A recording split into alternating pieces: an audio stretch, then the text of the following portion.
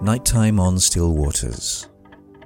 This is NB 506812, narrowcasting into the night from somewhere on Britain's waterways.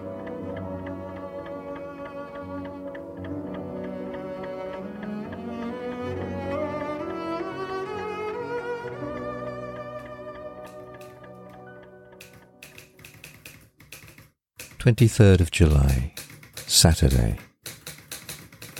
Martins twist and flit around the large ash, clustering in the branches like cockney parakeets.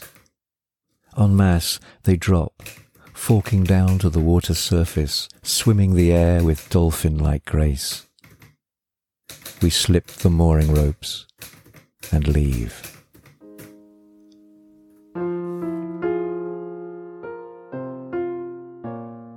Welcome to a hot summer night, still a little sticky from the day's heat.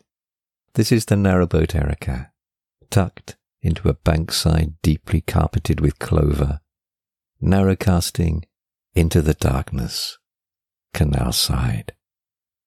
The sun, milky but hot, has long since dropped below the horizon, and the air is thick and still. Not even the young willow that bends over us moves. And the canal is mirror calm, broken only by the few rings made by a surfacing fish. Let's enjoy the cool of the night together. It's so good to see you. Welcome aboard.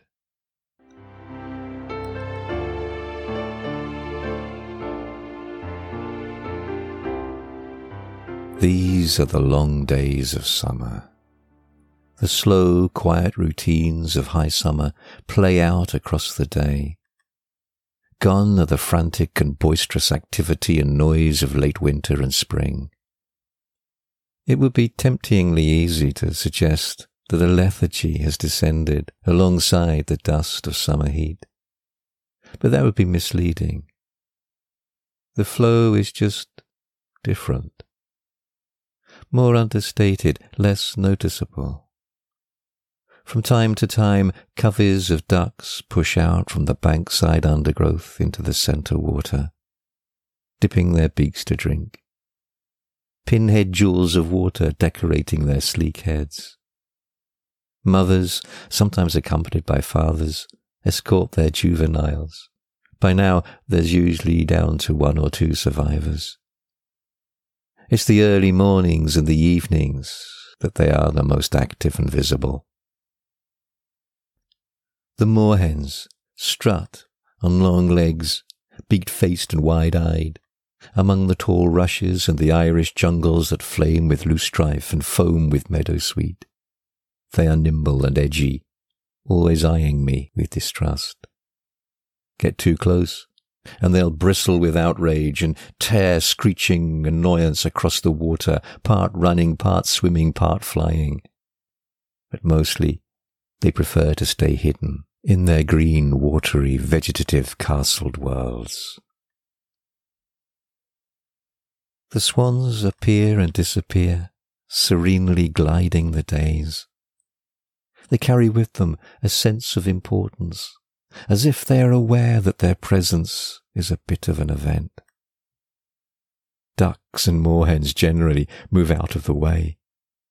People stop what they're doing, often offering a word of greeting.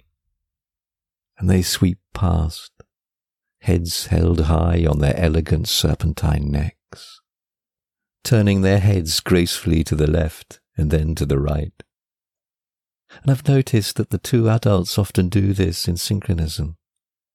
It adds to the feel that this is a performance, theatre, a polished routine immaculately executed. The 2 youngsters have taken to the habit of scooting along with 1 foot, the other tucked up behind them on their back. It gives them a rather appealing childlike appearance, reminiscent of children enjoying scooting on their scooters. They do remarkably well in keeping a straight line. Their fluffy grey heads, covered in more down than feathers, lack the water-repellent quality of adult outer plumage, Consequently, they constantly sport this scruffy, unkempt, pull-through-the-hedge backwards appearance. On Monday, I was working outside, and the cob, the male, wandered over with his familiar hunchbacked stoop. Eyeing me, he shook, and then lay down in the longish grass beside my feet. For a while he contentedly grazed the grass, tugging at it like a cow. Every now and then I was aware of a beady eye checking on my movements. And after a while, he tucked his beak into his wing and fell asleep.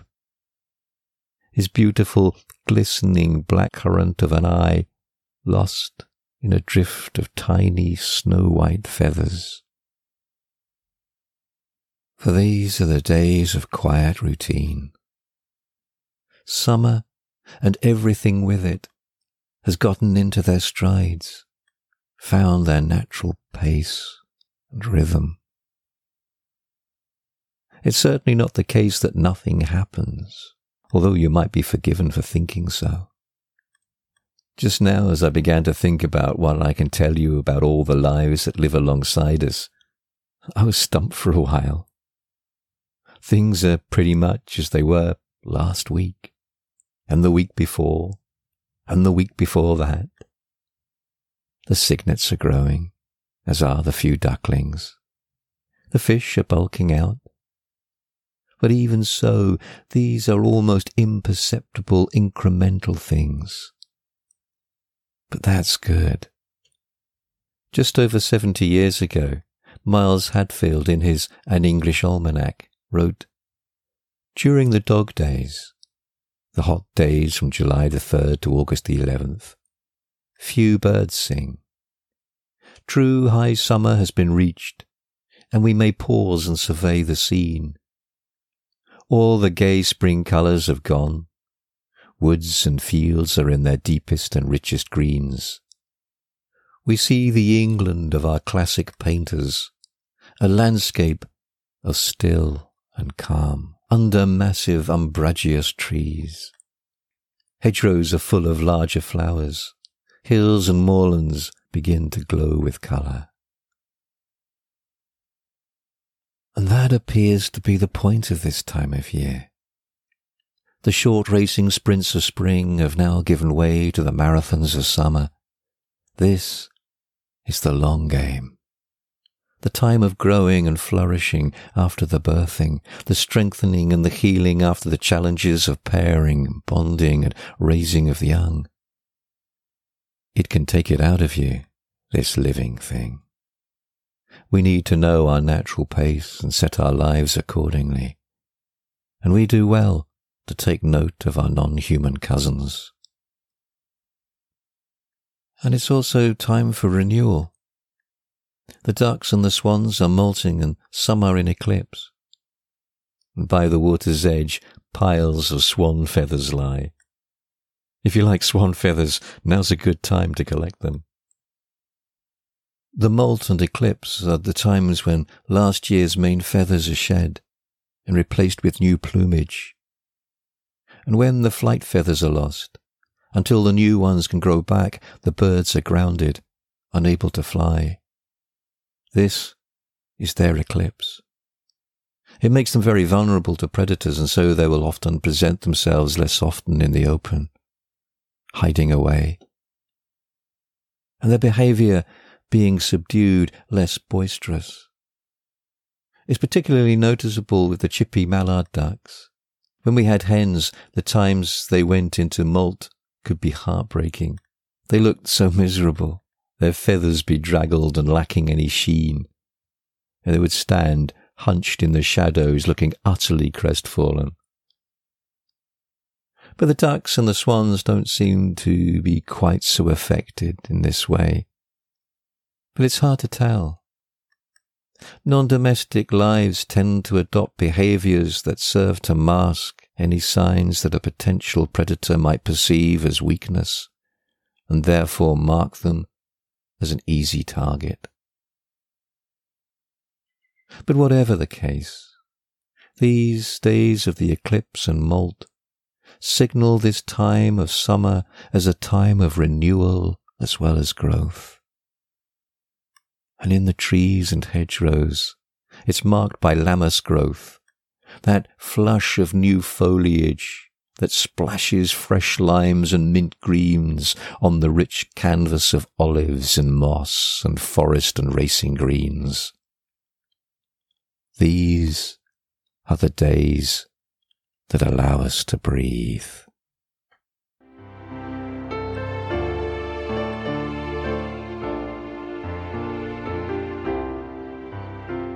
It's always really lovely to hear from you. And thank you to everybody who's been contacting me. And thank you to Wee John on Instagram. Thank you that feel that this is the best podcast.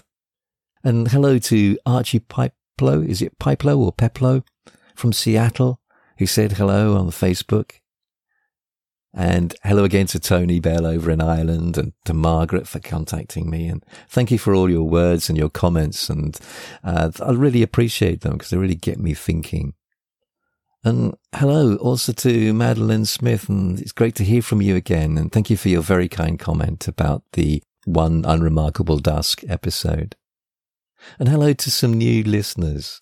Thank you to Julianne Royer and her mum, Lydia Beachy Royer, who are over in Ohio, and who heard Nighttime on Still Waters from David Wickle. Now, he's the ham radio operator who sent the voicemail last week, and I mentioned him.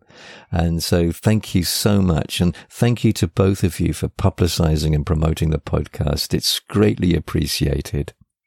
It's something that, as long-term listeners will know, I hate doing. So I really do appreciate when you put the word out. Thank you.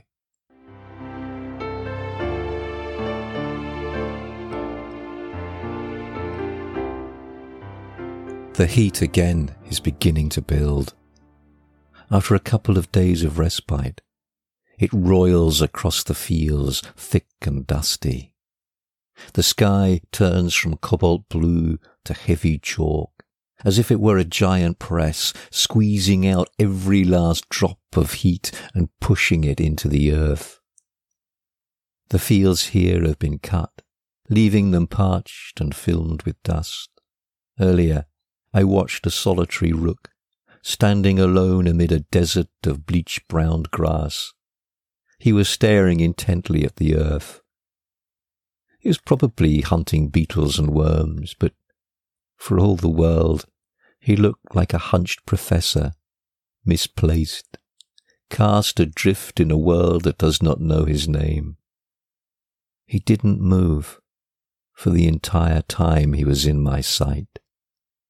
The midday and the early afternoon air shimmers and mirages, bending and warping the trees and hedgerows of the middle and far distance into Dali-esque fantasies.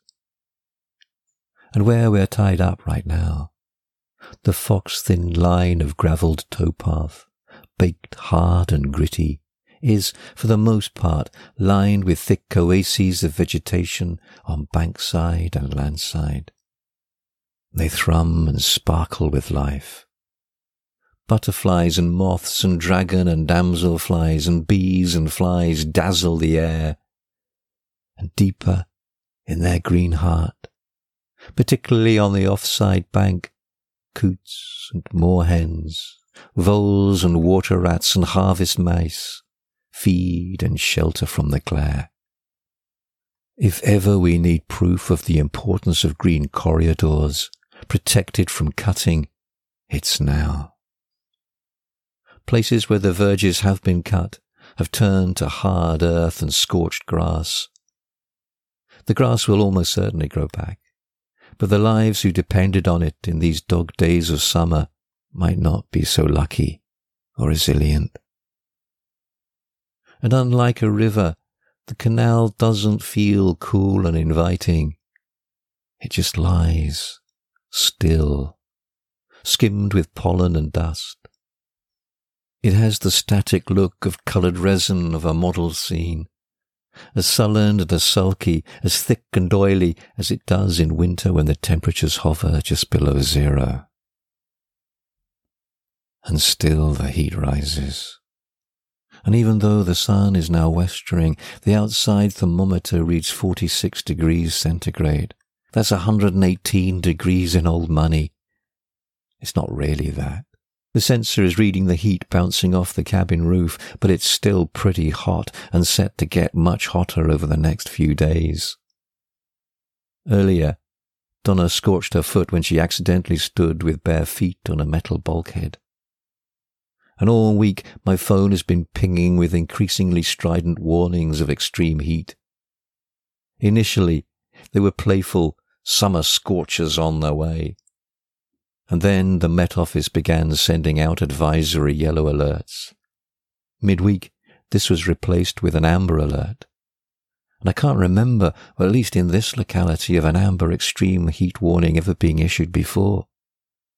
And on Friday, this was upgraded to an unprecedented red alert that warned of, in their words, a very likely risk to life.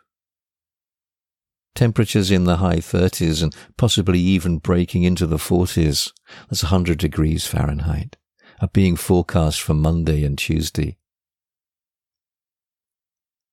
The definition of what constitutes a heat wave is rather complex and seems to border into the dark arts. The official definition is when a location records a period of at least 3 consecutive days with daily maximum temperatures meeting or exceeding the heat wave temperature threshold. But that threshold varies in the United Kingdom by each county. So for around here, that means 3 days of 27 degrees or above. That's about 80 degrees Fahrenheit. Further south and in the cities, it's 28 degrees. That's 82.4 degrees Fahrenheit. But hot spells and heat waves at this time of the year are fairly common. And if you're a long-term listener, you might be aware of my fascination with Buchan's cold spells and Miles Hadfield's, whom we met earlier, obsession with them. Well, here we have an instance to call on not one of Buchan's cold spells, but one of his hot spells. The Roman belief that the heat of the dog days, 3rd of July to the 11th of August, was because the dog star Sirius rose and set with the sun, was rather more in accord with events, if not with this cause. For statistics, and Buchan in particular, show that the 12th to the 15th of July, inclusive, are likely to be extremely hot. They form the first of Buchan's so-called hot spells. And on one of them, the 15th in 1881, our hottest day occurred. The temperature rose to just over 100 degrees Fahrenheit. And he ends the section with, the average temperature for the month of July is upward of 60 degrees. That's about 15.5 degrees centigrade. The figure we are all taught to believe is perfect. But the 1881 record looks set to be broken this week. And it's interesting how this is being played out in the press and social media. There's certainly a feeling of anticipatory disquiet. I don't think it's just among boaters either who take heat very seriously. It seems to be more widely felt. But tonight the night once more wraps itself around us, and the still waters stretch out before us like a shining mirrored path made of quicksilver. It looks solid enough to walk on, curving gently to the right into a copse of trees midnight black. And all along the bankside, tufts of meadowsweet glow pale and ghostly. The jewelled vetch has been eclipsed by the dark.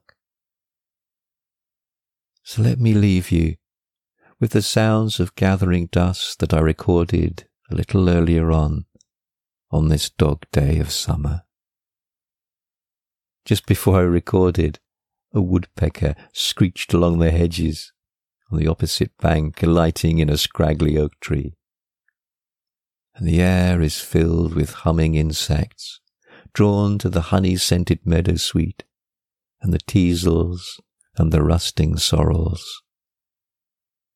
Jackdaws and pigeons and collared doves join the even song of the dusk chorus. And the sheep, who have had a hot day of it, call to each other in the welcome cool.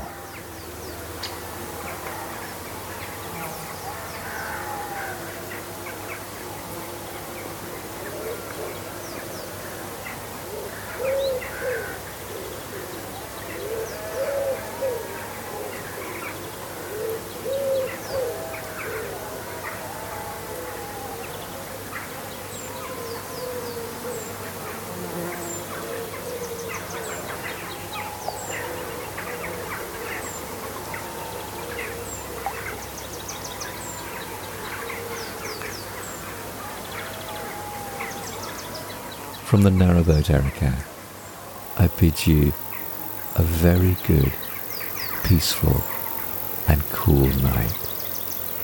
Good night.